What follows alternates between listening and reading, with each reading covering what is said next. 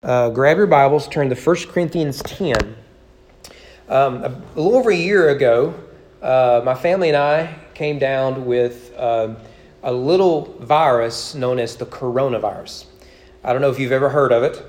And so I had two messages ready to go, and we obviously weren't here because of the coronavirus. And so I've been sitting on this study ever since then. I knew the Lord will have us look at it at some point. Given the last minute nature, I wasn't able to look at our readings through, given that we've been in 2 Kings, and that takes some time to dive into those. So if you will just be patient with me, we won't be looking at our readings this evening. We'll be looking at a very different passage. But we've done a series off and on. I think this is our fourth round of it. I've simply called Misquoted. And it's verses in the Bible we all know and we all quote, often out of context. I believe the first one we looked at was, I can do all things through Christ who strengthens me. Actually, no, the first one was, I know the plans I have for you, from Jeremiah 29. And it's all about the Babylonian captivity, but it's on every graduation card you've ever given. And so we've looked at several of those, and this is certainly one that we cite, and often in a good context and not its original context. And so it is good to look at these verses we know well, but often take out of context to really see what is it God's really saying through these passages. So if you will stand with me, we want to read one verse, but of course we'll be looking at much more. 1 Corinthians 10, verse 13. No temptation has overtaken you that is not common to man. God is faithful. He will not let you be tempted beyond your ability, but with the temptation, he will also provide the way of escape that you may be able to endure it. Let's go, Lord, in prayer. Our Father, I ask as always you to open our entire being, that we may receive and apply your word. Transform us as we are transfixed on Jesus. May I decrease so you can increase. In the name of your Son we pray. Amen. Be seated. One of the things I've found that Christians struggle with, one would be evangelism, if we're honest. Another would be comforting those who are suffering. We often ask, what do you say in those sort of moments? And there really isn't any right answer to those. I have found that presence matters more than what it is that we say. But how it is that we approach suffering is a difficult subject in how we go about it. And one of the greatest mysteries we feel in such moments is knowing what to say, but also how to understand it. So one of the things we like to say in those moments is you'll be okay, and just hang in there, and we support you and stuff like that. Another thing we like to say is, don't worry, God won't give you more than you can handle. We say this all the time. I say this, and I am certainly guilty of it. It sounds very spiritual, and it is somewhat comforting knowing that though it may be overwhelming what it is you are going through, the good news is that God knows your limits, and that God will get you and see you through all this. But is it biblical? The biblical evidence often cited is here in 1 Corinthians 10, verse 13, where it says, God will not let you to be tempted beyond what you are able, and he will provide the way of escape for you so you can endure it. But is Paul talking about a theology of suffering here? I think even a simple reading will reveal that's not really what it is that he is talking about. Let's go back and talk a little bit about what Paul has to say about suffering. And perhaps no one more, at least in the record, suffers more for the cause of Christ than the Apostle Paul in the New Testament. And throughout his Corinthian correspondence, particularly in 2 Corinthians, he mentions and highlights his suffering. In fact, 2 Corinthians provides us a good theology of suffering. So if you will you go to 2 Corinthians 6. 2 Corinthians 6. We'll come back to chapter 10, but just for now, 2 Corinthians 6, I want to look at a few passages here. We'll start in verse 3. 2 Corinthians 6, verse 3. We put no obstacle in anyone's way so that no fault may be found.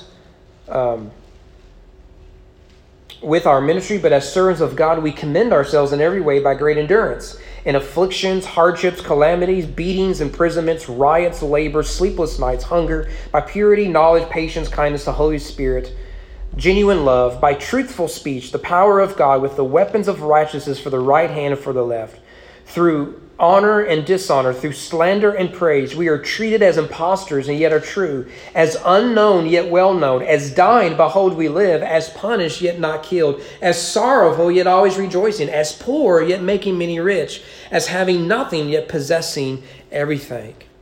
Likewise, skip to chapter 11 of 2 Corinthians. Chapter 11, starting in verse 24.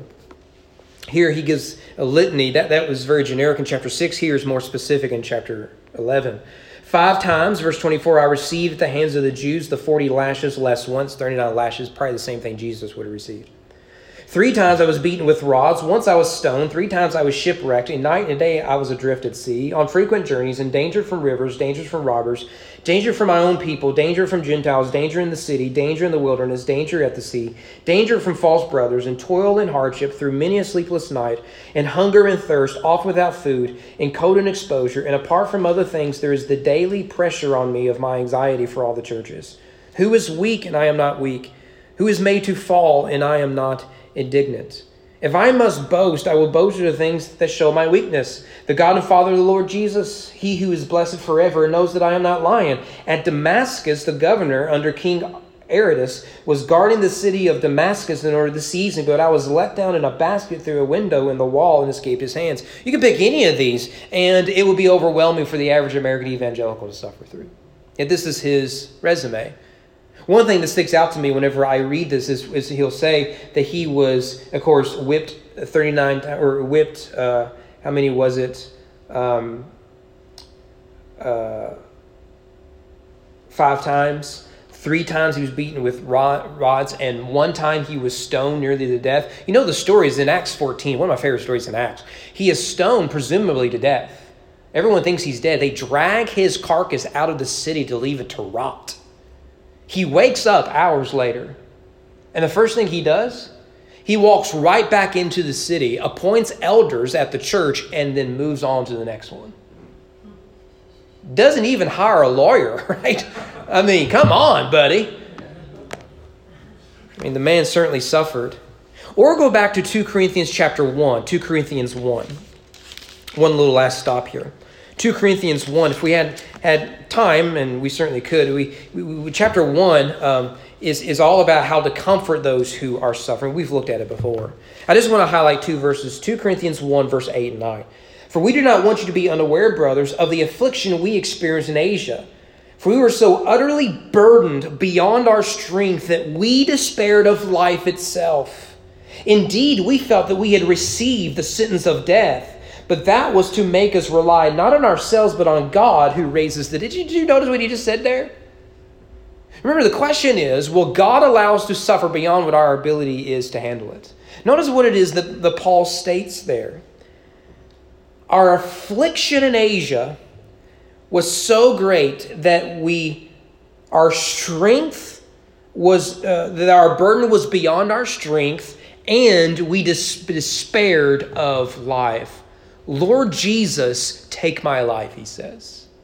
This burden, this suffering which you have cast upon us is too much to carry. So on the one hand, it would seem that Paul tells us that God would never give you more than what you can handle. On the other hand, Paul is confessing that is exactly what God did to him.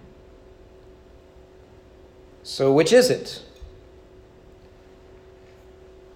Well, if we go back to 1 Corinthians 10, context, remember, a text without a context is the pretext for a proof text. 1 Corinthians 10, there's a context here. And what Paul is doing in this very divided church is he's taking us back to his Jewish ancestors in the wilderness. And it's important for Paul to consider the order of things. The first of all, the Israelites were redeemed, right?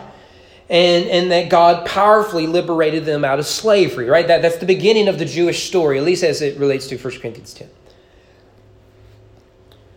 The problem is that when they leave Egypt, they don't go immediately into the promised land. What there is there's this 40-year gap between redemption and renewal. And what it is that you get here is 40 years of temptation and suffering. And Paul is highlighting that point. Their experience in the wilderness was not in pursuit of redemption. They were, after all, people already redeemed. However, despite their redemption, they faced the constant onslaught of temptation. The struggle was so great, they repeatedly wanted to return to their old slavery. And Paul is warning the Corinthians that they are in danger of doing the same exact thing.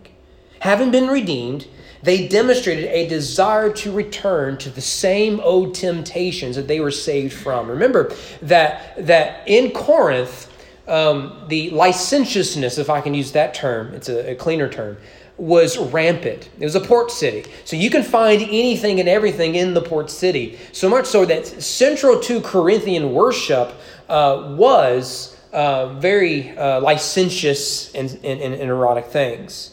And so here you have Christians who have been called out of that. And here they are in the church being tempted to go back into it. So let's look at the historical context, verses 1 to 6. From the beginning, Paul demonstrates that though generations separate the Corinthians and the Jews, human nature has not changed. I do not want you to be unaware, brothers, that our fathers were under the cloud, all passed through the sea, all were baptized in the Moses in the cloud and the sea, and all ate the same spiritual food, and all drank the same spiritual drink, for they drank from the same spiritual rock that followed them, and the rock was Christ. Nevertheless, with most of them, God was not pleased, for they were overthrown in the wilderness. Now these things took place as examples for us, that we might not desire evil as they did. Notice there, Paul is saying when you read the story of the Jews in the wilderness, it is our story that we are reading. Human nature hasn't changed. It was written for our example. After all, he said, we saw in verse 13, there is no temptation that is not common. What they face, we face. So notice that both they and we are under the same cloud, that is the leading of the Holy Spirit through the wilderness. We are passing through the same sea. Paul uses typology to see the passing of the Red Sea as a type of baptism.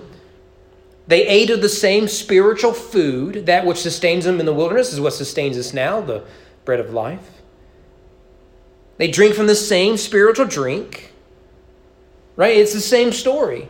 Their redemption, their struggles is our redemption and our struggles.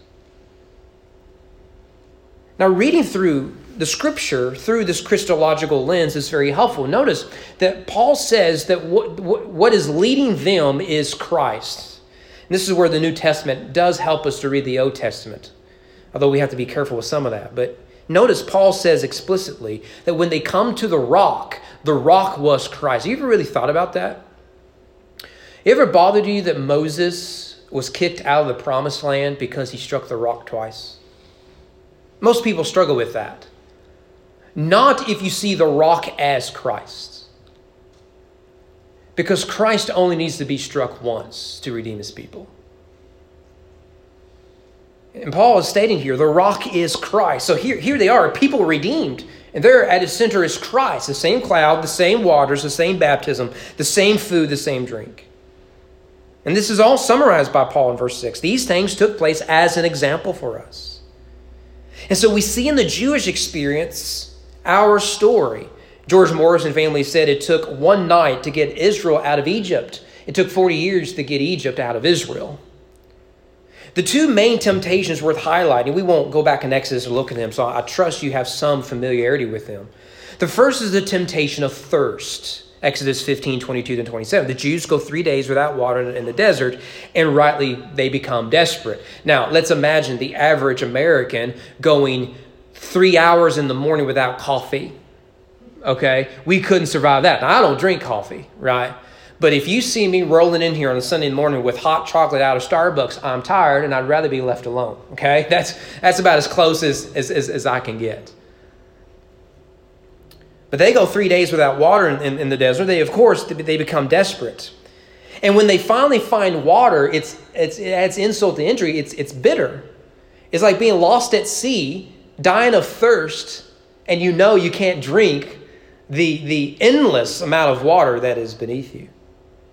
So they call the place Mara, meaning bitter. And of course, Ruth's mother-in-law, remember, she changes her name to Mara, meaning bitter. And then they begin to grumble, as God's people are prone to do. Moses responds by crying out to God, who tells him to throw a log into the water, making the water sweet. And by the end, God makes a covenant with his people. If they will follow him, they will never be thirsty again, right? That's the point of the story.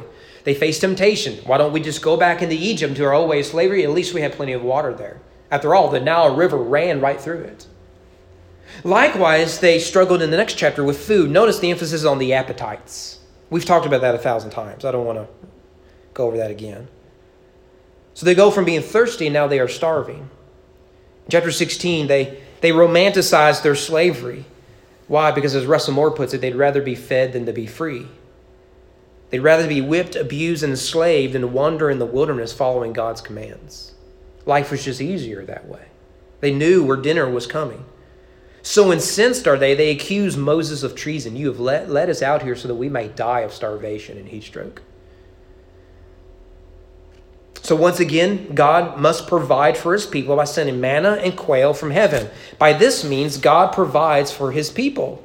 Yet despite the daily provisions God offers the Jews, they continue to grumble. And they grumble because they have forgotten their Redeemer.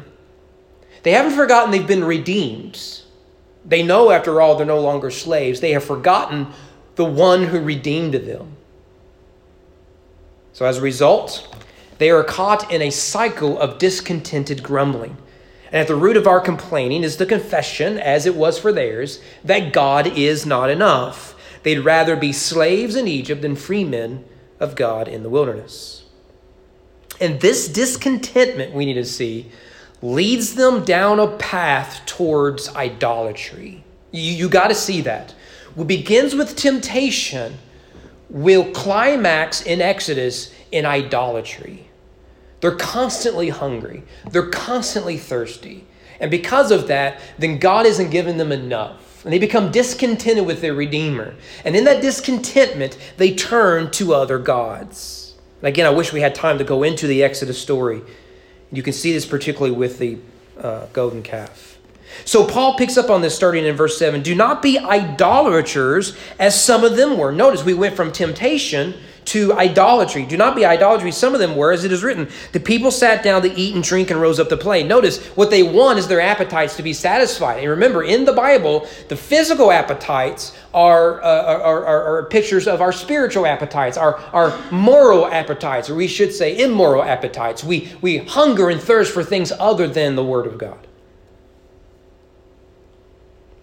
And so, because they are hungering and thirsting and wanting to play, what is it that they do? They turn to other idols. Verse 8, we must not indulge in sexual immorality as some of them did, and 23,000 fell in a single day. So the golden calf is a great tale of this, right? Moses goes up into the cloud. The cloud has been leading them at Mount Sinai, the presence of God. He disappears for 40 days. 40 days is often, though not always, a time of trial or tempting or judgment or something like that. And so Moses goes for 40 days. And what did the people of Israel do? They say, well, he has abandoned us. Make for us a God who will save us. So they turn to the Canaanite and Egyptian cattle gods. Notice verse 9, we, in contrast to them, must not put Christ to the test as some of them did and were destroyed by serpents. Now we're in the book of Numbers. Nor grumble as some of them did and were destroyed by the destroyer. Now notice that what was manifested as grumbling was at its root idolatry. Did you ever consider that?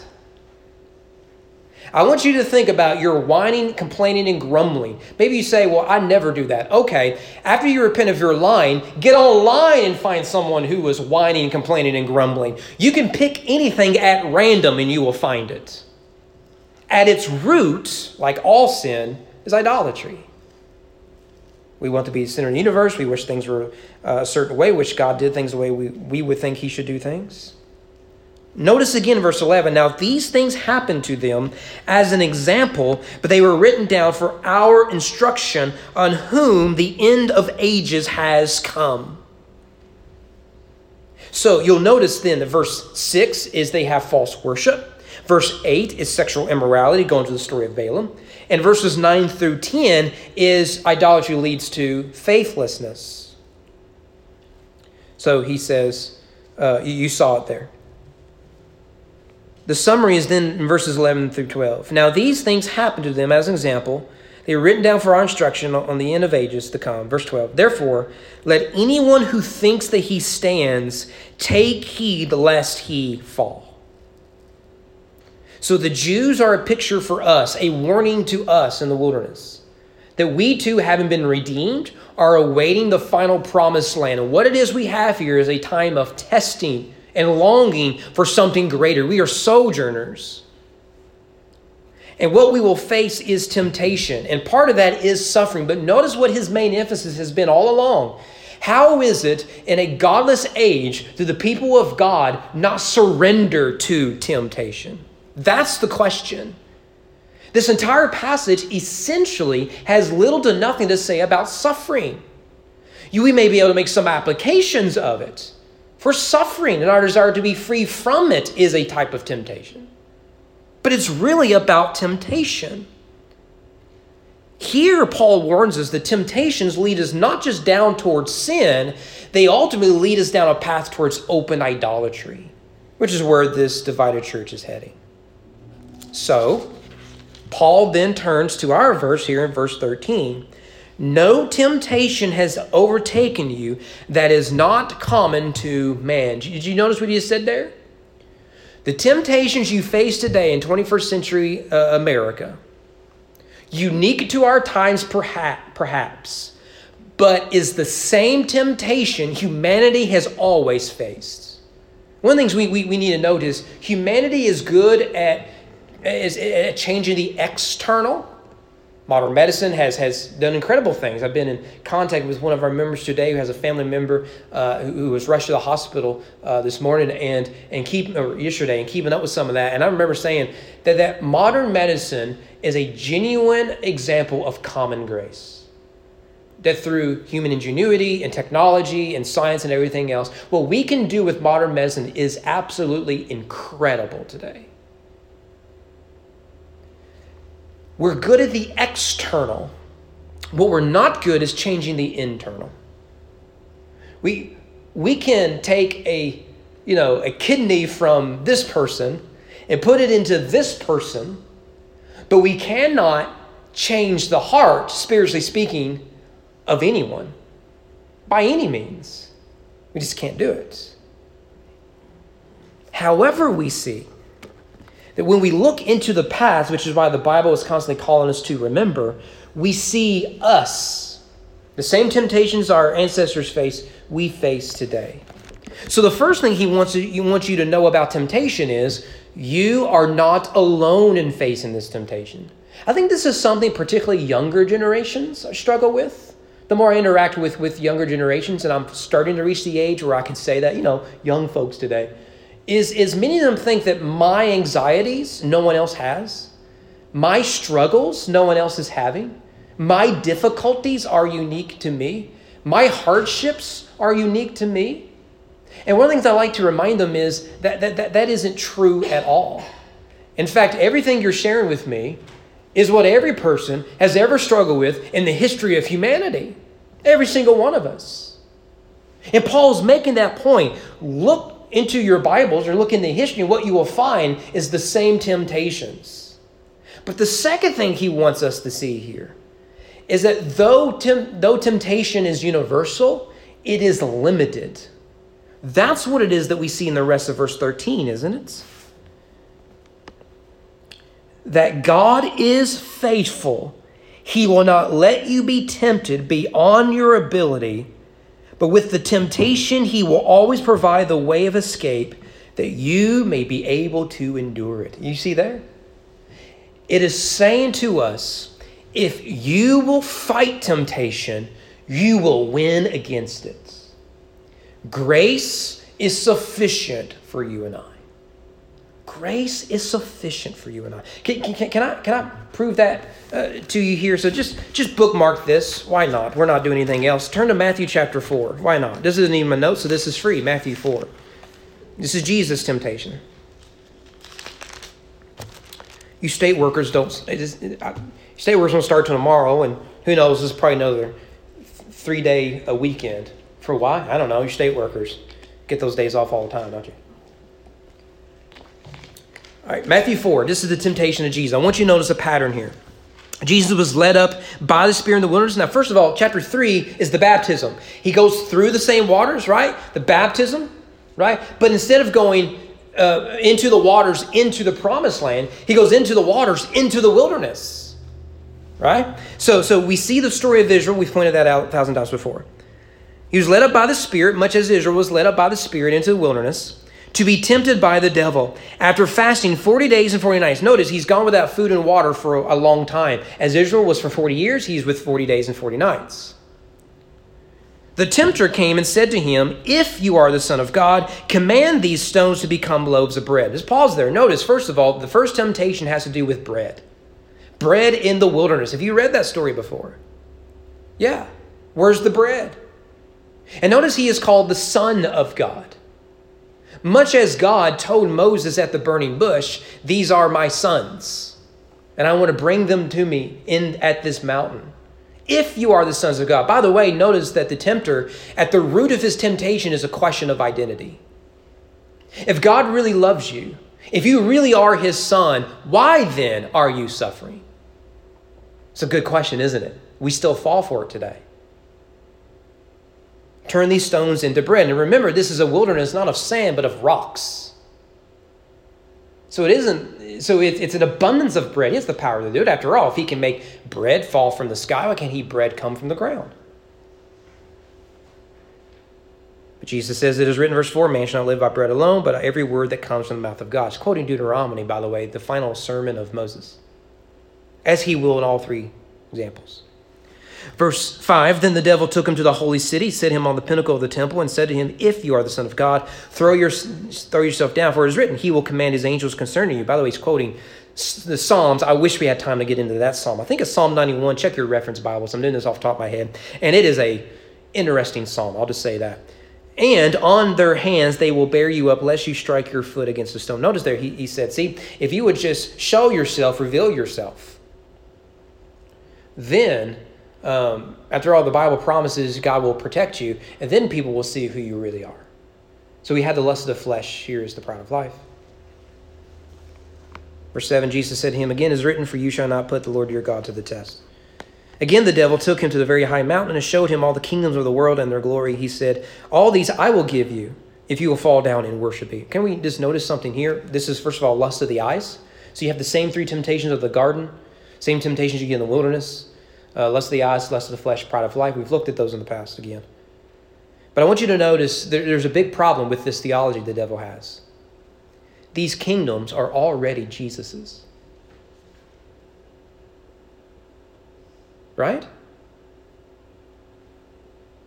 I will give you these. They're already his.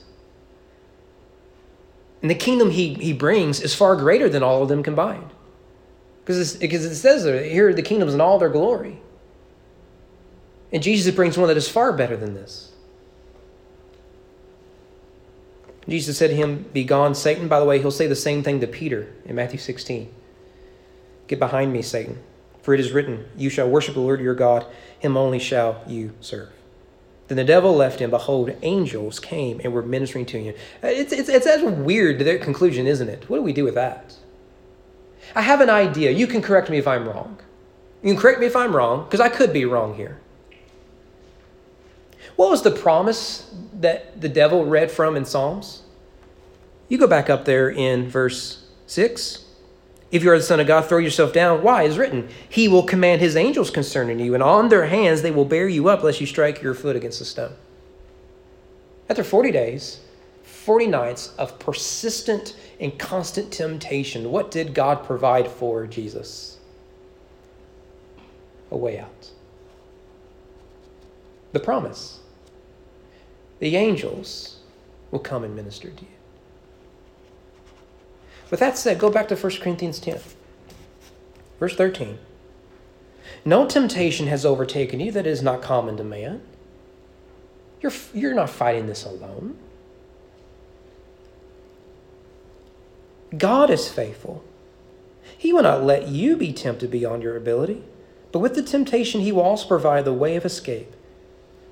You may be able to endure it. Now you see it? Isn't this the hope that we have in Christ? That we look not to the Jews to see how to fail, but we look to Christ to see how to endure, how to triumph. And this is why the writer of Hebrews will say in Hebrews 4:15, we do not have a high priest who is unable to sympathize with our weaknesses, but one who in every respect has been tempted as we are, yet without sin.